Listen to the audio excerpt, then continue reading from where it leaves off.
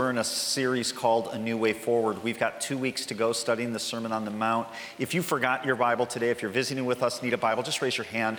I really want to get God's Word in your hand. I want you to be able to read what I'm talking about this morning. The passage that we're going to look at is definitely an important one. It's interesting, this week, a pastor from Georgia, a guy by the name of Andy Stanley, made national news. There was an article on him in the Christian Post and in Christianity Today.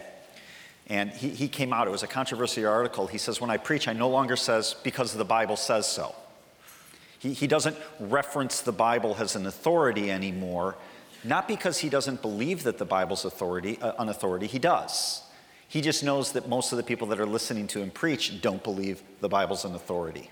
So he's in this catch-22 of he can't just refer to the Bible as an authority, maybe like most churches could 20 or 30 years ago, because he realizes the audience that is hearing him preach does not agree with that premise. So do me a favor, just if you've found your way to Matthew 7 and you have a Bible, just raise it up for a minute. Even if it's a phone, I'm not going to diss on you. Okay, so when we hold Bibles here, I would hope that you guys in our church, that many of you would view this as an authority. Not just historically accurate, like I can read a biography of Alexander Hamilton or George Washington or someone, and I can believe that it's historically accurate. That's one thing. But you need to know that as a church and as the pastors and elders here, we believe that the Bible's an authority in our life, that when it speaks to something, it needs to be applied. And I say all of that because the passage that we're looking at this morning is actually a difficult one. Jesus is not afraid to say hard things. Sometimes what he says is quite polarizing. And this morning, he's going to say some things that bring us to a crisis point, bring us to a decision point. And for those of you who in this room would be honest enough to say to yourself, I like church, I like the worship, but I'm really not sure that the Bible's an authority. And I know there's some that feel that way. I would like you to consider this morning, what if it was an authority? And what if Jesus really says what this text says, and what he says he really meant because it's true? Because if what Jesus teaches this morning is real and it is true, then I would argue the verses that we're looking at this morning are probably some of the most important words that have ever been spoken in any language in all of human history. Because Jesus is going to polarize all of humanity into one of two camps. He's going to talk about two roads, two gates, two trees, two houses, and he's going to force people to make a choice. The big idea this morning is this: Jesus is forcing a choice, yes or no, and I'm not sure is no.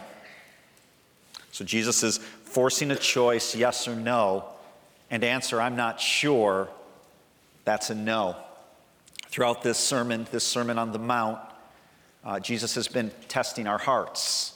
People are gathered to Jesus. They're there to hear him speak. It's early in his ministry, and they're there for many different reasons. The Pharisees and the religious leaders are there for Jesus to basically validate their self-righteousness. They will leave disappointed.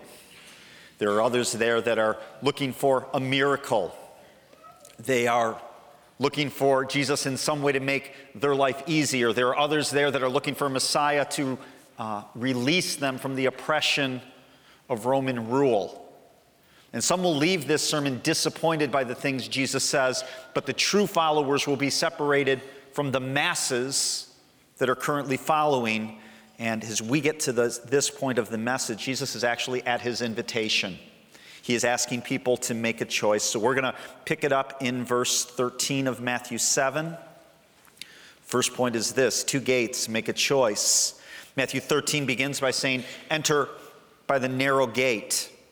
That's a command. It's an invitation. It is something that requires a response, movement on our part. And when he says enter by the narrow gate, he's going to describe a narrow gate and a wide gate. Please note that he doesn't say, don't enter the wide gate. This isn't, should I enter the narrow gate or should I enter the wide gate? The warning is, or the command is, enter the narrow gate. We're on the wide road. We've gone through the wide gate. That is our natural tendency. You don't have to make a choice to stay on the wide road. That's where we begin our journey. Jesus calls us to action. Enter by the narrow gate. And like he has many times in this sermon, he gives a command and then he gives you the reasons why he gives you the command. He does this in this section of the message as well. So the command is enter by the narrow gate. Here's the first reason, because many miss it. He says in verse 13, for the gate is wide and the way is easy that leads to destruction, and those who enter by it are many. So this message is at the beginning of Christ's ministry. At the end of his ministry, when he is in Jerusalem, just days before he is to be crucified, we read in Matthew 24, Jesus is talking about the fact that he will die, be resurrected, and one day he'll come again. And he says, before I come again, here's what the world's going to look like. And he says this, in those days, many false prophets will arise and mislead many. And because lawlessness is increased, most people's love will grow cold.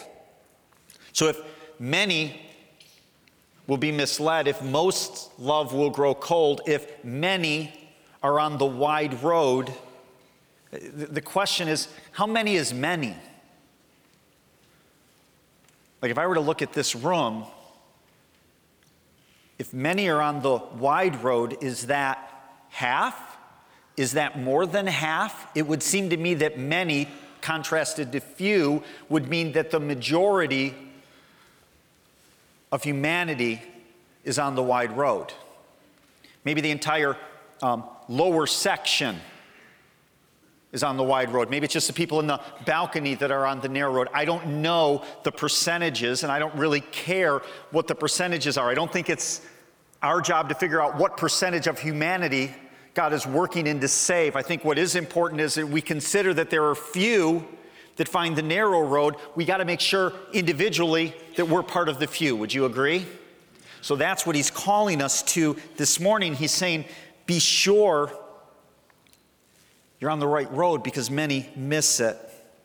The majority of people are on the wide road. Thugs and gangsters and really bad people. Really nice people. Your neighbor who loves his family, goes to work every day, operates in integrity, but he's never considered his need of Jesus as a Savior, on the wide road. People who worship other gods. Church-attending people who do good to feel better about themselves. They're on the wide road. So the first reason that Jesus gives to enter by the narrow gate is many miss it. Here's the second. The wide way is easy.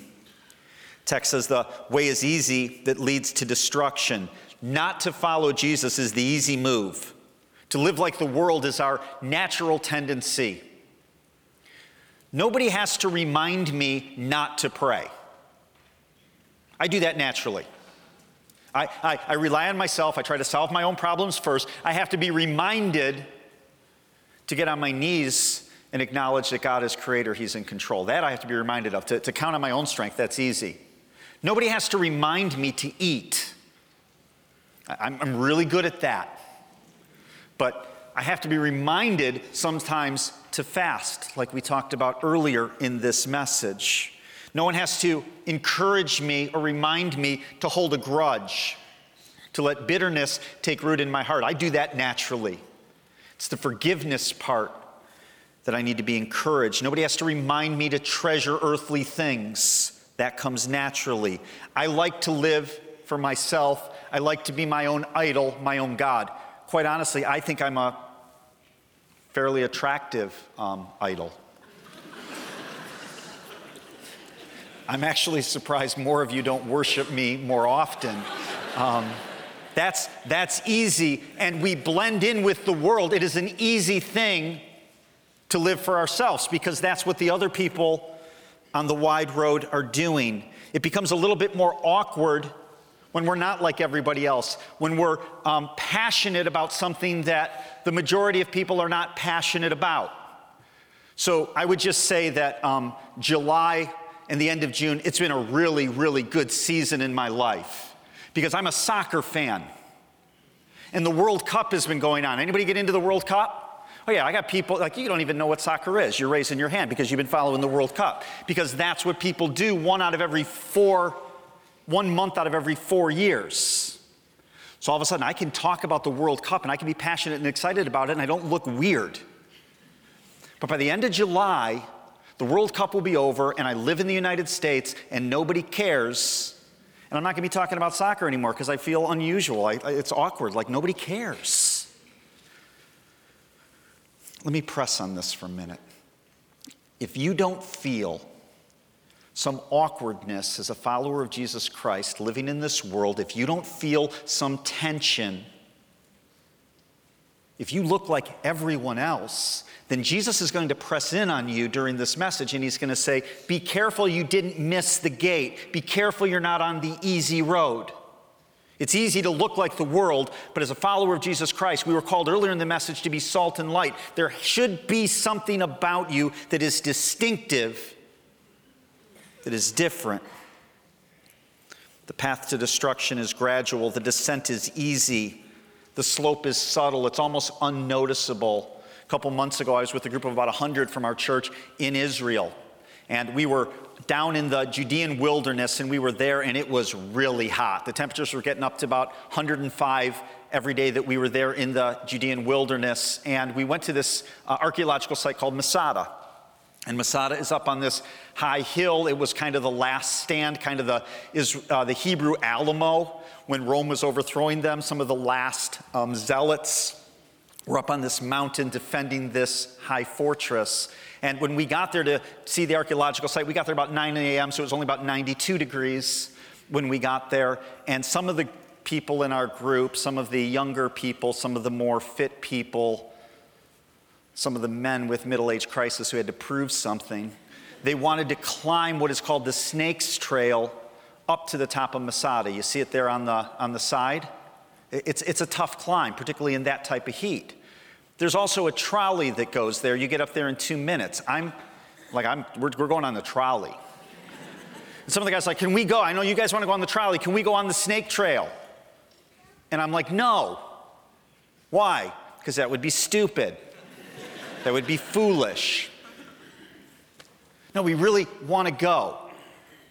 I dismissed that idea. I'm in charge of the tour. I don't want anybody getting sick or getting tired or passing out on me or having a heat stroke halfway up. When you're on the narrow road, when you're on the difficult path, sometimes the world is going to dismiss you. They're going to look at your choice and they're going to say, that's a foolish decision. Why would somebody choose a difficult path when an easy path or opportunity is available? There's no warning signs on the wide road that the bridge is out. Please note that the wide road leads, the text says, to destruction. Verse 13. In verse 19, it's going to say that those who are on the wide road are thrown into the fire. And maybe most tragic, verse 23, those that choose the wide road will eventually face their creator, their judge, Jesus, and he will pronounce the words, "Depart from me." See, as you go down this road, you are picking up speed. And by the time you realize the bridge is out, by the time your headlights flash against open water, it's too late to stop the car. It is a gradual descent that leads to destruction. Nobody wakes up and says, I think I'm going to cheat on my wife today. Nobody wakes up and says, I think I'll try heroin this morning.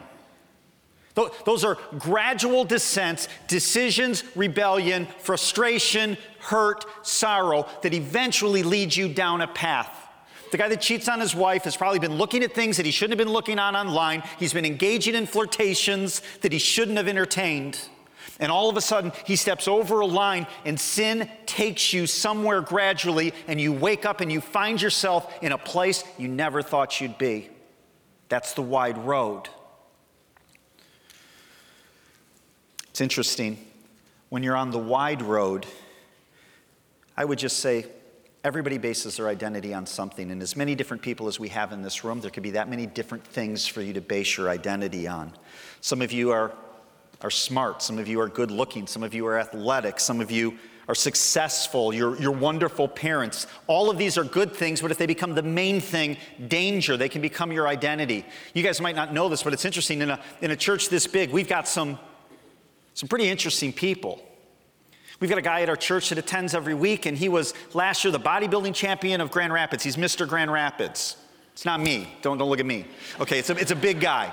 And you can see how that could grab somebody's identity.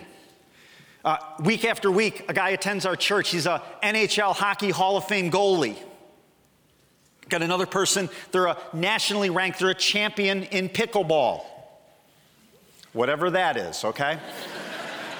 We've got a guy at our church week after week. He is in charge of heart transplants at Spectrum in Grand Rapids. Like I think about the pressure and stress that guy is under with what he does. We've got a lot of people who do some pretty impressive things. And if you're not careful, the things that you do can become who you are. They can become your identity. And on the wide path, when our identity is shaped by things that are not Jesus Christ, I need you to know that always your identity is at risk. The puck can go through your legs. If you're playing pickleball, you can accidentally step into the kitchen.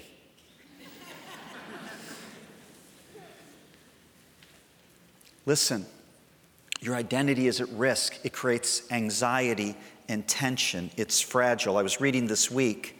It's interesting, Ivy League schools. So the brightest of our brightest, the top in their class across the country, many of them will attend Ivy League schools. You might find it interesting that in 2012, a study was done and it showed that the suicide rate at Harvard was around twice the national average for other colleges. In 2014, the American Academy of Pediatrics found that 24%, nearly 1 in 4 students of Ivy League schools habitually use stimulants or ADHD drugs to help them study. Why? These people are goofy smart. They're at the top schools. Why are they struggling with depression to the point of suicide? Why are they having to take stimulants to study for tests to get better grades? Because where they grew up, their identity was their intelligence. They were the best of the best, but they get to the Ivy League and they're just another smart kid in a sea of smart kids. And their identity, they have a self-quake. That's what life is like on the wide road when we choose something else for identity. I never had that problem that those Ivy League kids face. I went to Cornerstone, a small Christian school, from a small Christian high school where I played baseball, and I got a scholarship to go to Cornerstone. I was the best baseball player at my high school. 280 kids. I was something.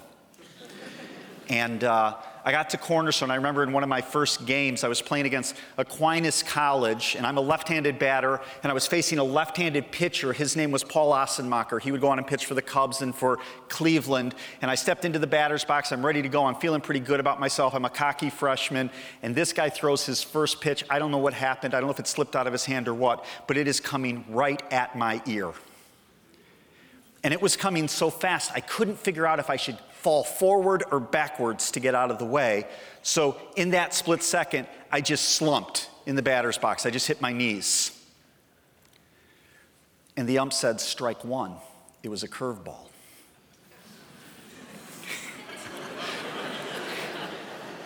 In that moment, my identity as a baseball player was gone in an instant. And see, that's the risk when we live for ourselves, when we make our identity something that isn't rooted and founded in who Jesus says that we are. Here's good news. Well, let me give you a third point first. The wide road is easy, the narrow road is difficult. Look at verse 14. For the gate is narrow and the way is hard that leads to life, and those who find it are few. The King James Version says, because straight is the gate and narrow is the way which leadeth to life, and few there be that find it. So you guys have heard of this straight and narrow, right? Like, oh, I'm on the straight and narrow. Like, I don't do this, and I don't do this, and I don't do this.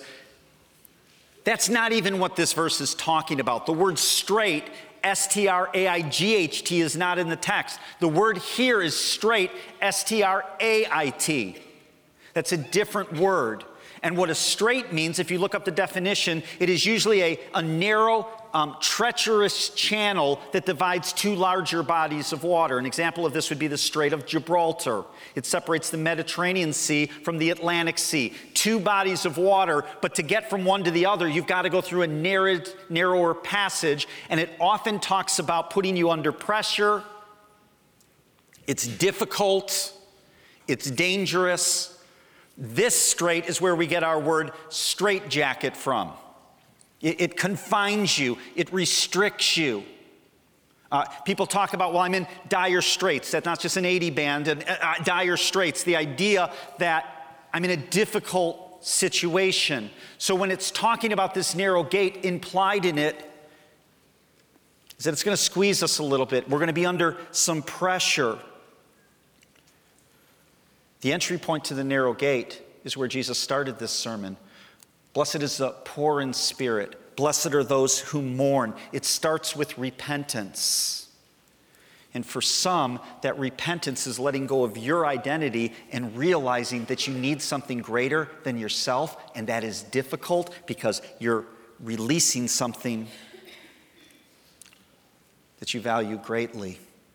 John 10:9 says, I am the door. Jesus talking about himself, I am the door. If anyone enters by me, he will be saved and will go in and out and find pasture. The promise that Scripture gives us is though the gate is narrow and you're leaving a wide path when you choose to go through the narrow gate, if you get to the other side, if you're willing to go through the narrow gate, what opens up for you is what's really life. That's the promise. But the problem is the gate is narrow. You can only go through it one person at a time. Kids, you're not carried through the gate on the faith of your parents. Parents, you can't carry your kids through. You can't carry worldly treasures through the narrow gate. Whatever defines your identity on this side of the gate, it needs to be left behind as you enter through the narrow gate. We face a crisis. We face a decision point. And Jesus is saying, anyone who is not with me, they're on the broad path. Now listen, it's not bad to excel in things, but Jesus is calling for surrender. He's saying, I want you to realize that you are in desperate need of a Savior, and I want to be your main thing, not just a thing amongst many things. Following Jesus is a choice. You will find yourself now not drifting downstream with the current. You are paddling upstream. It is a difficult path. Here's the good news. When you consider the identity of the people that find themselves on the wide road, we already talked about it's always at risk.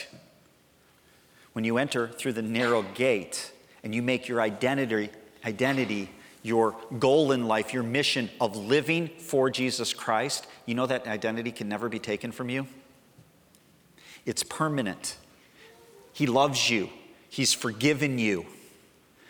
No matter your week, no matter your day, no matter your performance, your identity is never at risk. You are forgiven and loved and accepted and never abandoned.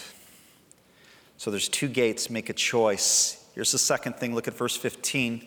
There's two gospels. Watch carefully. Verse 15, beware of false prophets who come to you in sheep's clothing, but inwardly are ravenous wolves. You will recognize them by their fruits. Are grapes gathered by thorn bushes or figs from thistles? So every healthy tree bears good fruit, and the diseased tree bears bad fruit. And a healthy tree cannot bear bad fruit, nor can a diseased tree bear good fruit. Every tree that does not bear good fruit is cut down and thrown into the fire. Thus you will recognize them by their fruits. Notice that I said, beware false prophets. Watch carefully. Don't listen to what they say. Watch how they live. That's the warning. Who are these false prophets? Well, first of all, just look at what the text says to describe them. They talk about in Jesus' name. They're professing Christians. They refer to him as Lord. They claim to be following Jesus. They are able to perform signs, wonders, doing the works of the Lord. And Jesus says, beware their words. What they say, it doesn't line up with who they are. And I would just argue from this text that sometimes our words are not the greatest indicator of where we are in our walk with Jesus Christ. You can talk about something like you know it without ever knowing it. So think back to our Israel trip a couple months ago. Something really unusual happens to our worship pastor, Chris Moeller, when he goes on vacation. He begins to post and to post and to post and to post on Facebook, picture after picture, post after post about what he's doing. He's so excited about what he's doing, he does all of these posts. So, because our love language on staff is ridicule and sarcasm, some of the guys, when Chris got back from the trip, his office was wallpapered by all of his Facebook posts that he made while he was on his trip. Now listen, do not feel bad for Chris Moeller because he can dish it out just as well as he can take it. And I would argue that nobody on staff gets ridiculed more than me, okay? So just you got to know that. So he comes back, his wall is like this. Now, maybe one of you, I would come up to you and you would say, man, you know, what was the best part of your year so far? Man, I love the Israel trip. Floating in the Dead Sea was incredible. And up by the Sea of Galilee and seeing the headwaters of the Jordan River and then going into Jerusalem and going to the site of the tomb. Man, that was a fantastic trip. And I'm thinking, I don't remember that guy in Israel with us. And I'm like, what bus were you on? Were you on the green bus or were you on the blue bus? And the guy goes, I wasn't on any bus. I was watching Chris Moeller's posts. I'd be like, you're delusional. You weren't there. Your Facebook friends, you know they're not really friends, right? You get that. But sometimes we can believe because, well, I would just say this. My fear is for some, they believe that they're Christians because they hang around other Christians and they can regurgitate the actions and the words of the people that are truly following Christ without ever knowing Jesus personally. And Jesus is saying, beware. John 17:3, and this is eternal life, that they know you, the only true God, and Jesus Christ, whom you've sent. Now, as I look at narrow gates and wide gates, it hasn't passed my attention that our church has grown quickly in the 8 years since we've launched. And I'm excited about that. I'm excited about Transform Lives. I'm excited that people are hearing the gospel. But when I see a church grow quickly, even our own church, there's a check in my spirit. As a shepherd, as one of the elders, as one of the men who has to give an account for this church, and I see people coming and parking lots full, I go, are we making the gospel the wide gate? Are we true to God's word? There's a warning in Jeremiah. And Jeremiah speaks to the prophets of his day as Israel is walking in rebellion. They are not walking with the Lord. And Jeremiah says in Jeremiah 6, speaking of the leaders, the religious leaders, he says, from the least to the greatest of them, everyone is greedy for unjust gain. And from prophet to priest, everyone deals falsely. They have healed the wound of my people lightly, saying, peace, peace, where there is no peace. Were they ashamed when they committed abomination? No, they were not at all ashamed. They did not know how to blush. And Jeremiah goes on and says, thus says the Lord, stand by the roads and look, and ask for the ancient paths where the good way is, and walk in it, and find rest for your souls. But the people said, we will not walk in it. And my concern, even as we open a passage, I cannot sugarcoat the words of Jesus. He is drawing your attention to something with eternal consequences. You have to make a choice. It is yours to make. I can't tell the difference. False prophets, true prophets, people that are following Christ to feel good about themselves for the good things that they're doing, and someone who really knows Jesus, it's almost impossible to tell them by the things that they say. And Jesus is saying, examine your heart. This is his invitation. Don't be misled. Get back to the ancient path. Get back to the narrow gate. I was thinking about this week. What are some of the false teachers and beliefs in our day? We talk about these. We hopefully warn you about these quite often. I'll just quickly give you 4. Here's the first one, works salvation. There is no naughty and nice list. Do not confuse Santa Claus and Christianity. Christianity is the only religion that doesn't demand that you perform at a certain level for God to accept you. Your salvation, based off the message of the gospel and the words of Jesus Christ, we are all sinners. We are in desperate need of grace. And through Jesus Christ and Jesus Christ alone, God has provided a way of forgiveness and reconciliation. Someone's teaching you, well, you've got to do this and you've got to do this and you've got to do this. I'm telling you, that's a false gospel. Beware, you're on the wrong path. Here's a second one. Well, I would before I go there, it's not what you do, but then I got to swing the pendulum the other way. There's some that teach you, well, as a Christian, all you got to do is accept the grace and you don't even have to change. It's possible to be a Christian without ever showing any distinction, any fruit. I'm telling you, that's a false gospel. It flies in the face of everything Jesus is saying in this passage. He spent this whole sermon saying, if you're going to follow me, you have to be different from the world. So it's not that you earn your salvation, but it's also not that nothing changes. Here's a second. Unity rules. Unity rules. I cannot explain to you how often I'm confronted with a choice, with a decision, where somebody is asking me to embrace diversity in lifestyles, in religion, in religious beliefs. We are under pressure constantly, even within our own community, with other churches, to basically embrace things that aren't the gospel. All religions don't lead to God. Christianity is not a path to the top of the mountain where God is, and Islam is another path that leads to the same place. That's false teaching. Beware. The Muslims don't believe that, but I'm asked to embrace it. Unity is not, inclusiveness is not the goal. Being true to the words of Jesus Christ is what we're after. Here's a third. Victim mentality. Man, this is popular in our culture. And there are some, even in this room, that would say, I've been trying to follow Jesus, but I got to tell you, I'm a little bit disappointed with how this transaction is going. See, I said that I would do certain things for Jesus, and my expectation was that if I did certain things for Jesus, that he would do certain things for me. And if I attended church, I thought my kids would turn out halfway decent.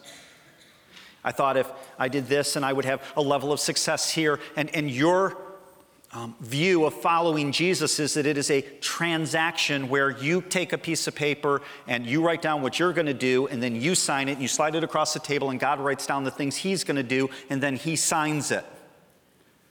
And all of a sudden you find that life isn't working that way, and as a follower of Jesus Christ, you're in more of a wilderness than you ever imagined. And you're disappointed, and honestly you feel like a victim. Here's how the gospel works. You take that contract, you sign it, and you slide it across the table to a holy God, and you say, fill in the rest however you want. I'm going to follow you regardless of what you bring into my life. And if I never see any more grace than the grace that you showed me on the cross, I will praise your name for all of eternity for what you've already accomplished on my behalf. Enough of the victim mentality. And then here's a fourth. Talked about this last week. I'm not going to talk about it at length right now. A prosperity gospel or a poverty gospel.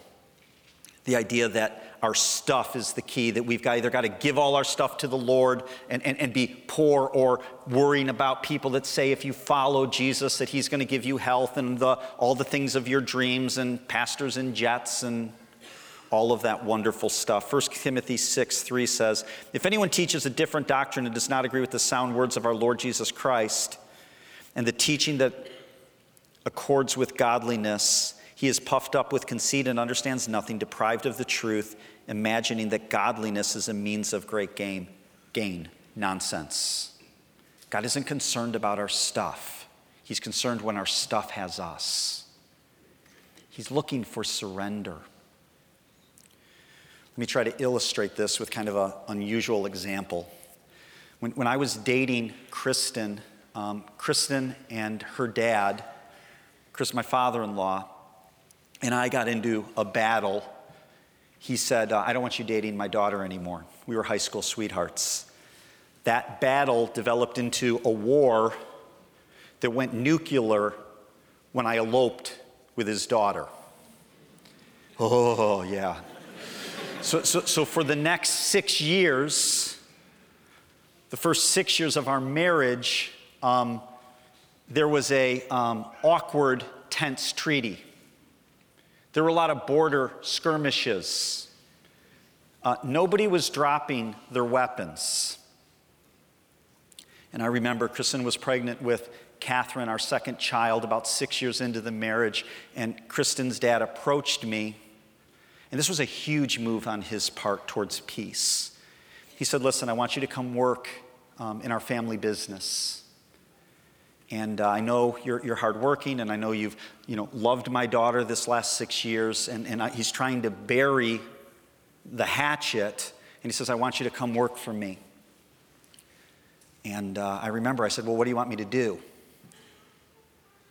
And he was like, how dare you ask me that question? I'm not going to tell you what I'm going to have you do. I'm offering you a chance to work in the family business. I'm never going to offer this again. The decision is yours. You got 24 hours. Let me know tomorrow what you want to do.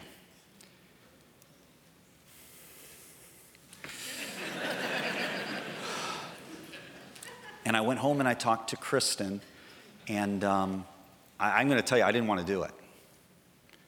I was willing to continue to fight.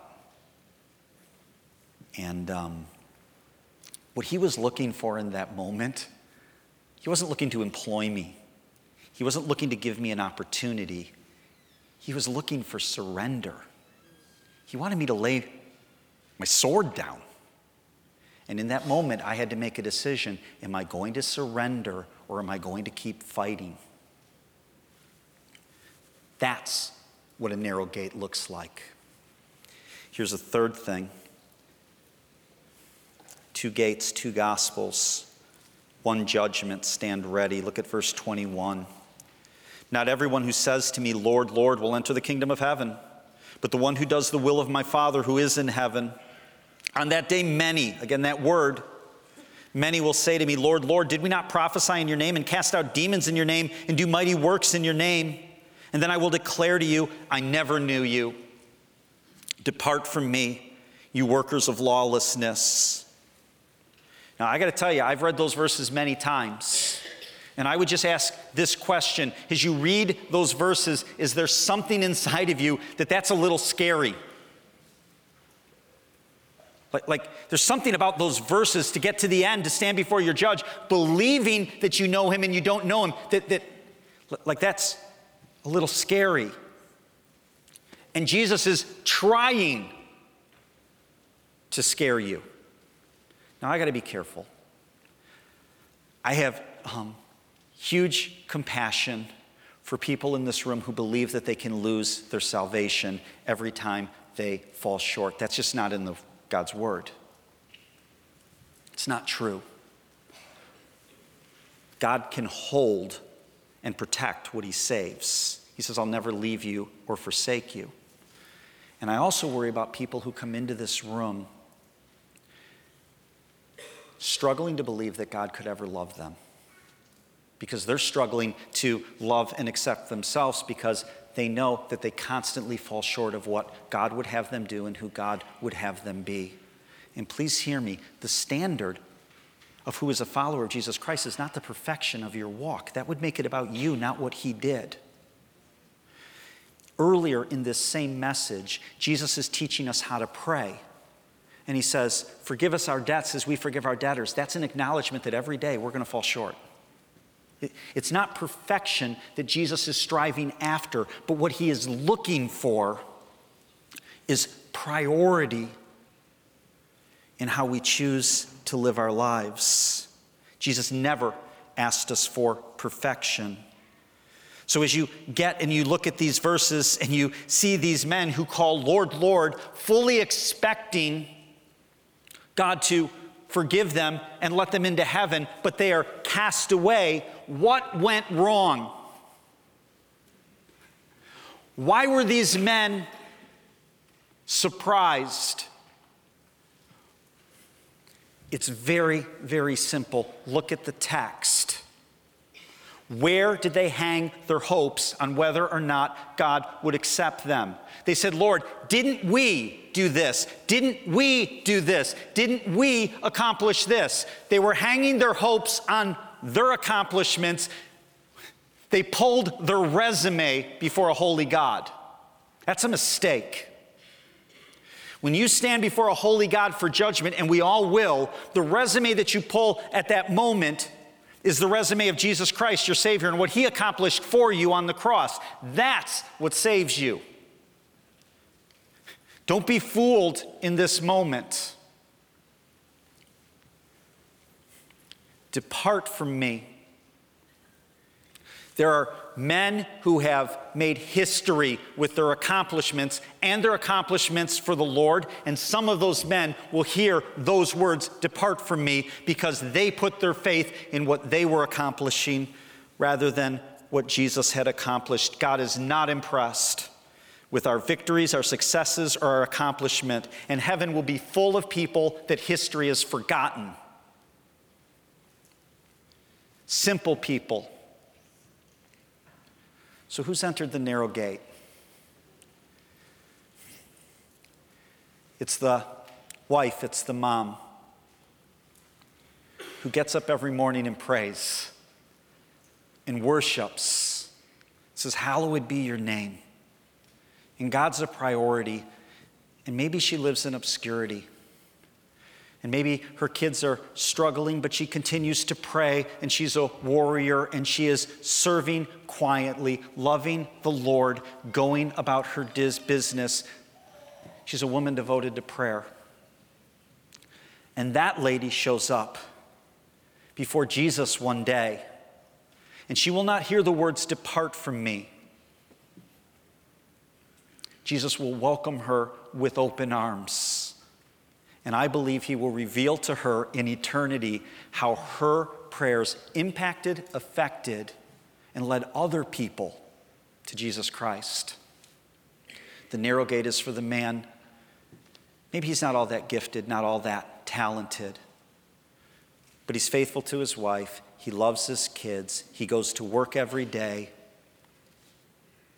He's passed over for promotions that maybe he deserves, but he doesn't let the disappointment consume him. He continues to put his faith in God. He opens his word and strives to be a man of integrity and loves Jesus and praises him for what Jesus has done for him. That guy's on the narrow road. It's the mom who gets the diagnosis that she has cancer. And in that moment, fear grips her heart and she worries about her kids. But through prayer, she makes the choice, the conscious choice of the will to turn this situation over to the Lord. And she says, how can I be a salt and light in spite of the fact that I'm going through this trial, in spite of the fact that I don't feel good, in spite of the fact that chemo's just crushing me? And she goes to her chemo treatment every week, and she has a smile on her face, and she tells people about Jesus, people that are broken and in desperate need of hope. See, that lady's on the narrow gate. It says in 1 Timothy 2, Paul is writing to Timothy. He is encouraging him to submit to his leaders and to pray for them. And he says, pray for kings and those who are in high positions that we may lead a peaceful and quiet life, godly and dignified in every way. This is good, and it is pleasing in the sight of God, our Savior. Hear verse 4. Who desires all people to be saved and to come to the knowledge of the truth. God is not for sending you to hell. He's not for declaring the words, depart from me. 2 Peter 3 says, the Lord's not slow to fulfill his promise, as some count slowness, but he's patient towards you, not wishing that any should perish, but that all should reach repentance. The worst 4 words you can hear in history is God, Jesus, Creator, King, Judge, saying, depart from me, I never knew you. But please hear me, that's not the heart of our Savior towards you. He's saying, I never knew you, but I pursued you, and I loved you, and I tried to get your attention, and I kept calling you, but you refused to know me. So as we close, here's a question. Why did Jesus go with this invitation? Why this message at this part of the sermon? Quite honestly, we ended last week with, hey, do unto others as you would like them to do unto you. He could have just as easily said, bow your heads, let's close in prayer. You're dismissed right there. Would have been a great sermon. But he drops this on us at the end of the sermon because he wants to get our attention. He wants to force a decision. Jesus is forcing a decision. It is yes or no, and I'm not sure is no. He's pointing to a judgment that's in the future, not to scare us, but to get our attention. If I knew today what the markets were going to do tomorrow, I'd know exactly where to invest. Jesus is saying, this is what tomorrow looks like. Don't be fooled. Don't run with the masses. Pick the narrow road. Yes, it's difficult. Yes, you've got to surrender some things. But I'm telling you, what's on the other side is absolute life. And the question we need to ask ourselves this morning is not, if I choose to go through the narrow road, can I live that kind of life? The question we need to ask ourselves is there any other life worth living? Because that's what Jesus is saying. And sadly, even as one of your pastors, I don't know your hearts. But God does. And he's not fooled. And the stakes are high. And a choice needs to be made. And Jesus is asking for surrender. Where's your heart? Let's pray.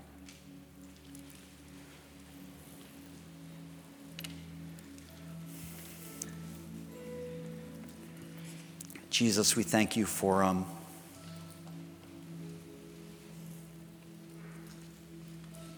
telling us what we need to hear.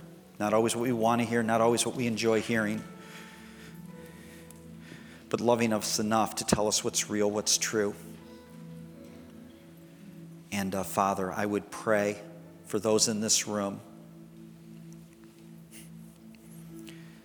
who struggle to believe that you could love them. Father, pierce their hearts. Remind them that there is nothing on earth, in heaven, today, yesterday, or tomorrow that can separate us from the love of Jesus Christ. Encourage the hearts of the wounded who are trying to follow you, stumbling, falling short, getting back up, seeking repentance. Father, I would pray that these words from Matthew would not shake the confidence of the true follower of Jesus Christ. But Father, I pray at the same time, I pray that you would open the eyes of those who believe that they're followers of you, but they are not. And their life does not reflect it, and they haven't made the choice, and there's been no surrender. Father, we thank you for your grace. We're warned when we hear your voice, don't harden our hearts. That when we feel conviction, we need to respond because we don't know what tomorrow holds. And I would pray that even some today would have the courage to confess that my heart's not in the right place. I'm on the wrong road. I haven't gone through the difficult gate. And may they be met, ordinary people. May they be met and impressed by an incredible Savior. It's in your name we pray. Amen.